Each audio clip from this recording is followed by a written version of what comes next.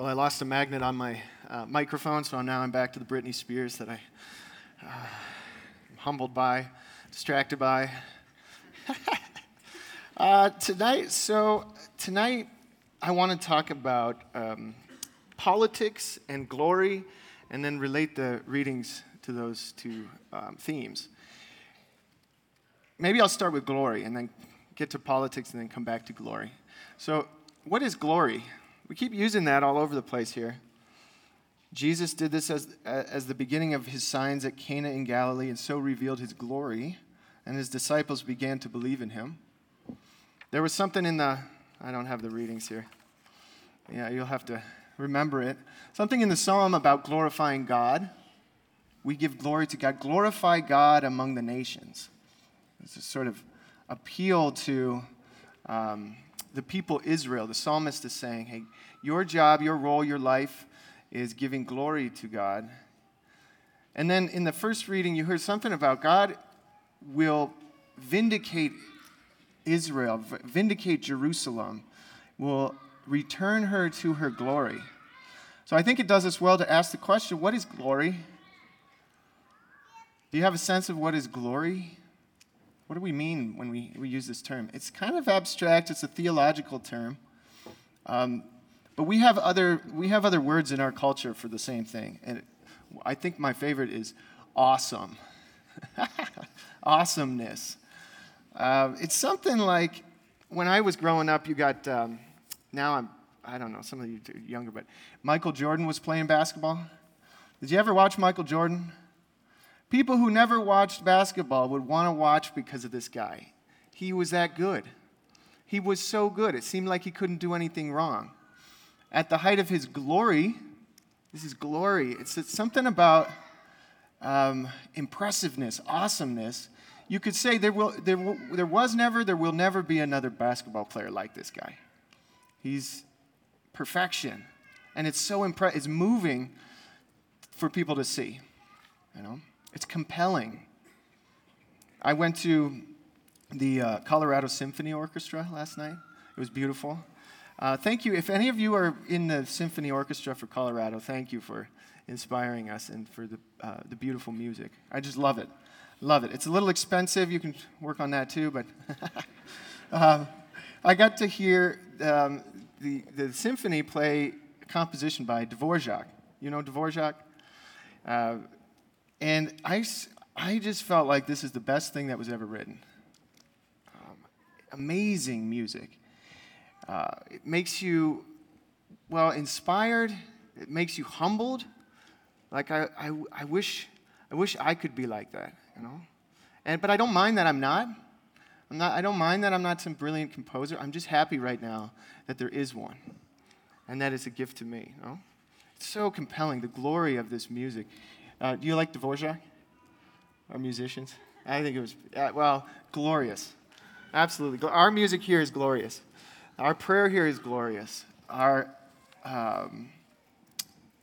saints, the people who are around us inspire us with the glory. But there's no one more glorious than God, awesome than God. And part of Jesus' role coming to earth was to reveal the glory of God to the world. We've always been following God throughout history. We've been talking about God. We've just kind of tried to imagine what's beyond.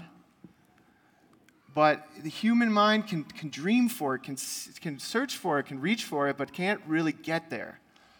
Can't really understand, can't see into the greatness of the one who is beyond, or that which is beyond. As we come up with all these theories, God came and showed us, revealed to us himself. The awesomeness of God, who is love, in Jesus Christ. That's a beautiful thing, but it has to be sensed, right? So people didn't even notice it, according to John's gospel, until Jesus started to reveal it in his miracles. In this miracle at Cana, where the water was turned to wine, Jesus did this as a beginning of signs, and so revealed his glory, and his disciples began to believe in him. He starts to show how awesome he is with this sign at the wedding feast at Cana, turning the water into wine. He starts, and this glory, those who saw this were so compelled by the beauty of this message, the beauty of this sign, the beauty of this miracle, and this person, starting to get to know this person, that they were awestruck, just amazed by him, and they had to follow him. Okay. All right, how do I get around to the politics and back to the glory? I'm going to just shift now over to the politics, and then I'll see if I can tie it back in. So today, what is it? Monday, we celebrate Martin Luther King Jr., and this is a wonderful celebration. Our whole country celebrates together because it's the triumph of people. It's the triumph of justice. It's a moment in our history of our country and in the history of the world where there was healing and there was peace and something was set right. You know, there were people who were being segregated, thought to be less than other people. They were being insulted constantly just by the system of the world. And they were given hope. They were given dignity and given freedom, at least to a certain extent. I mean, we're always working on things in the world, no? But that's what we're celebrating, that the hopes of people in the face of the oppressions of life and in a fallen world, especially with respect to feeling trapped by the systems of power in the world, that hopes are not in vain. That by the grace of God and by the cooperation of people, the goodwill of people, that things can change for the good. So we're celebrating this great moment of hope, and we're very grateful for that. I hope that you'll celebrate well. You know, try to savor that. How the world has changed for the good. That's what we're celebrating. We're also going to be remembering the day after that it was the passing of Roe versus Wade, an issue legalizing abortion, a very sad reality that has really frustrated the world, turned things back on their head in a lot of ways, and presented new injustices to the world. And Christians for decades now have been hoping, and sometimes it feels discouraged and difficult, you know? Hoping for a way to solve this problem. On the one hand, it's hoping that the politicians will change something, but also for the conversion of people so that we don't have to suffer this. For practical solutions, we've done a lot of work for practical solutions to provide for those who are afraid, those who are suffering, to provide education and hope for people. But in a lot of ways, the society still has not changed in this regard. And if you think about it, I don't know, a lot of people think about politics. There's a lot of ways that we are not perfect as a society, right? That the world is fallen. We try to make it the best we can. We enjoy a very peaceful time, relatively speaking. We don't live through war. We don't have dictators who are oppressing us constantly or crazy and doing outrageous things. Some might say that about some of our leadership, but I don't think that's the case. If you know history, you know differently. If you know world politics, you know a little bit differently. There's some perspective in that. Anyway, there are problems. There are problems, and Christians have been concerned about that and should be concerned about those things. And I want to shift back to the wedding feast at Cana to try to give us some perspective about why we should be concerned, how it fits into our life as Christians, and then also what we need to hope for and what we don't need to hope for. Okay? So the wedding feast of Cana fits into this big story of salvation history that says that the reason that Jesus came was to save the world. You think on John's prologue, he says, or on the third chapter when he's talking to Nicodemus, Jesus says, God so loved the world that he gave his only son, that anyone who should believe would have life in him, right? Salvation. God loved the world. That's the first conviction that God, this whole story that we live in and the story that we tell, is a story of the love of God for the world, for every individual. We proclaim this God as the Father of everyone, who loves everyone dearly, who cares about everyone, about every hair on the head of every person who is. And God wants to save the world. And so his solution to this fallen world that was in darkness was to send his light. It was to send Jesus. And to begin to reveal his glory.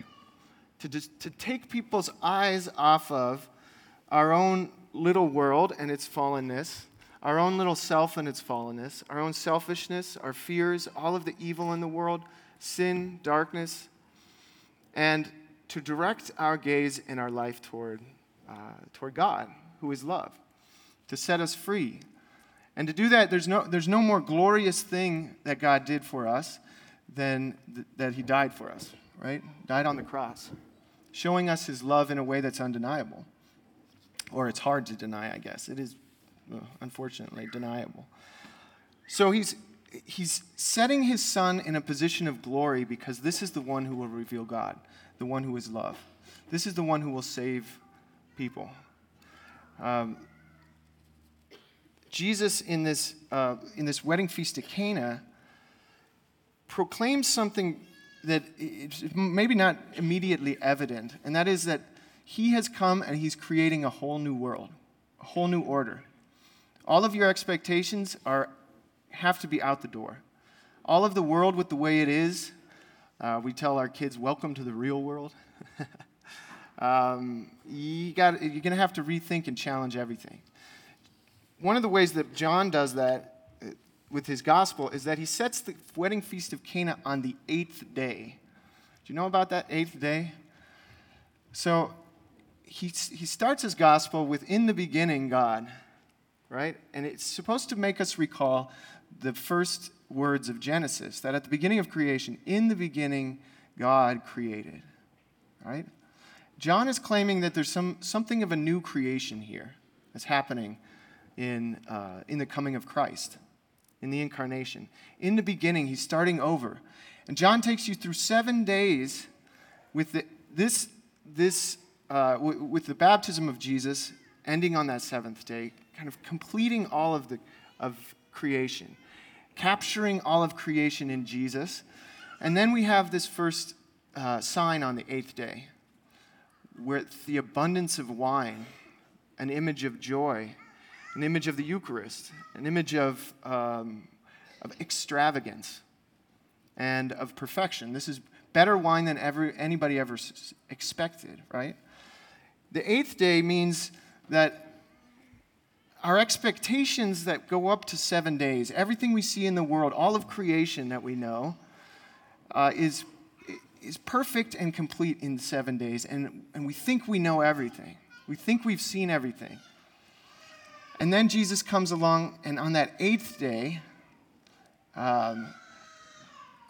there is no 8th day in a week. 7th is supposed to be 7 days and start over. That's supposed to be complete. Jesus introduces something absolutely new. Something new has come into the world. There's a new creation in Christ. And he's celebrating that, marking that with this outpouring of wine, outpouring of joy, of grace, at a time of celebration. And he's also using the image of a wedding to do that. Who is, in the New Testament literature, Jesus is wed to someone.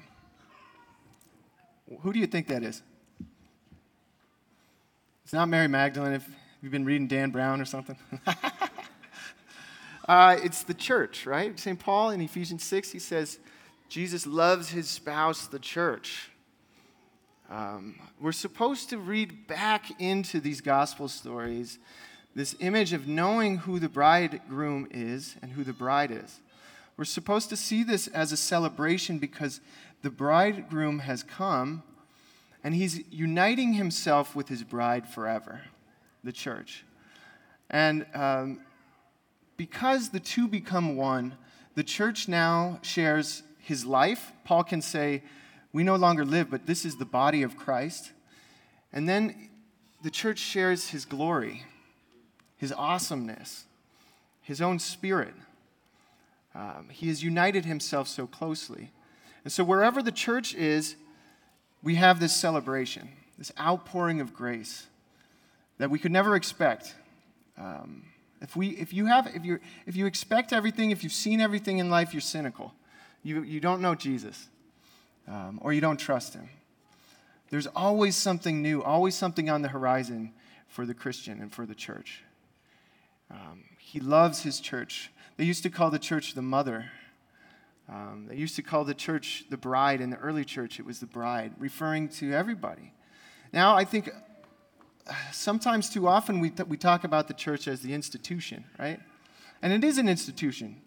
Jesus set up a community of people with lots of rules and a hierarchy of leadership. He set up the sacraments, a way of life, a culture. And the church has remained the same kind of community throughout time, throughout the last 2,000 years, exists as a community with its own life in the world. That's an institution, that's fine. But it's more helpful, I think, to think of the church as the bride. Because that's how Jesus wants to relate to you and I. He's sharing his glory with us. And he wants us to know that that glory shines in the world, that we have a mission in the world. If really the story of humanity and the story of Christ is about God saving the world, he loved the world so much that he sent his son, then in the end, what we're doing here as the church, that lady, that mother, has much more to do with God's work in the world, saving the world, than it does with you and me becoming perfect, or you and me kind of, doing the right thing or doing the wrong thing. I think it's a temptation to get drawn into this sense that my religious life is really about me becoming something, or not becoming something, being freed from something. That happens in this life. We're being saved individually, but it's for a greater purpose, and that is to be conformed into this beautiful, glorious bride who is undeniably beautiful and awesome to the world, and who shines in a way that draws people in a compelling way that they can't deny. To be in the world that way. And God is making that happen. It's true. The church is that bride. We are that bride in the world. We are that mother in the world. As mother, we have a responsibility and an obligation throughout time to teach the world, to guide and protect the innocent, as a mother would do in a family. And that's part of our relationship to the world of politics. That in every age, you have leadership in the world, and the Christians are called to be a voice into that world and to speak out about the ways that we see injustice, to do something about it, to teach as best we can. But that doesn't mean that everybody's going to listen. Not everybody listens to their mother. Not everybody sees the glory, even though they ought. Eyes are opened at times, and our job, in part, is just to be there, and to continue to speak into the world, and to witness to our love of Jesus. So we're in this relationship where we look at Jesus and we say, "You are awesome," and we're going to remind the world of that forever. And Jesus looks at the church and says, "You are wonderful. You are my beautiful bride, and I'm going to honor you and glorify you throughout history."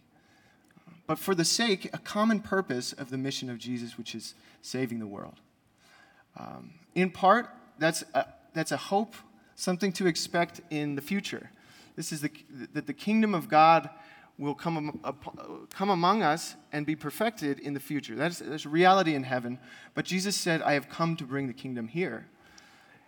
His dream is that God would be the king, the ruler of all of the world. And that's the ideal world. When that happens, everybody will live in love and in harmony. And God is gradually working toward that. It's hard to see all the time, but he's using the glory of his bride as this image of perfection to show to the world. Okay, the church isn't perfect. I don't know if you know that. I don't know that I have to tell you that these days. But she's not awful. She's not. She's beautiful. She's beautiful, and she's beloved by Jesus. He's continually working out the flaws in this human group of people, fallen group of people. But in the meantime, he's calling us to live out that mission. So I just want to finish with this sort of appeal to you. I don't know exactly how to perfect the world. If you have ideas for politics and all that stuff, sometimes I'm interested. Our purpose is much bigger, but we have an obligation to speak into the world, to pray for them.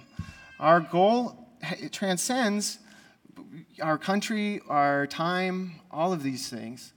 But we do have an obligation to open our eyes and to speak into the world and to serve the world for its own good.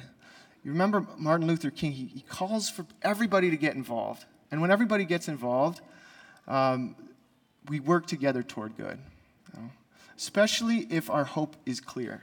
What is it that you're working for, and how do we unite?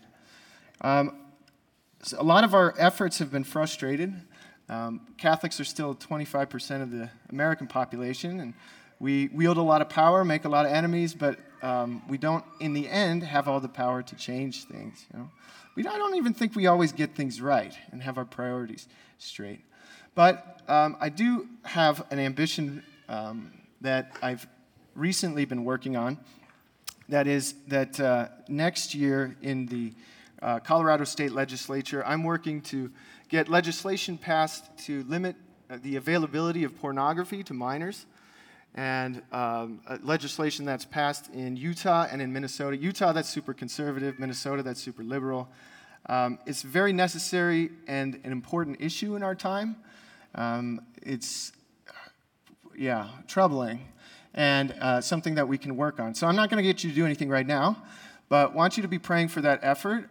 My job this year is to create a groundswell of excitement and interest in the issue and to educate people about kind of what's going on and what can be done. And I have the help of some senators and congressmen of Colorado and then the Colorado Catholic Conference to pass some legislation next year. So it's a very hopeful time for some change, and I invite you to get involved in this particular issue with your prayers and your interest.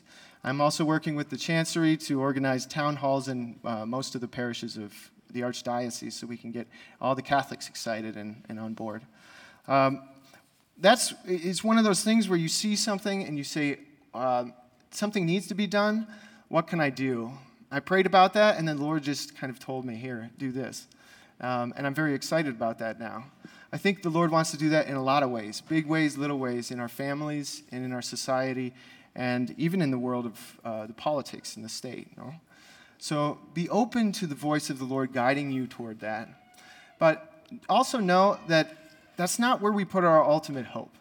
Ultimately, our mission isn't just to wield the power in society and then to get everything right, but it's to be a witness to Jesus and to his glory, to be a source of love, to be the mother and the bride, the sister, the friend to the world. So we thank the Lord for inviting us into that beautiful reality, and thank him for all of the ways that he has honored us and his church throughout history, giving us saints, giving us gifts, giving us joy and peace that's a witness to the truth of the gospel. And we ask that the Lord bless all of our efforts to witness with boldness and with courage and with the serenity and peace of Our Lady.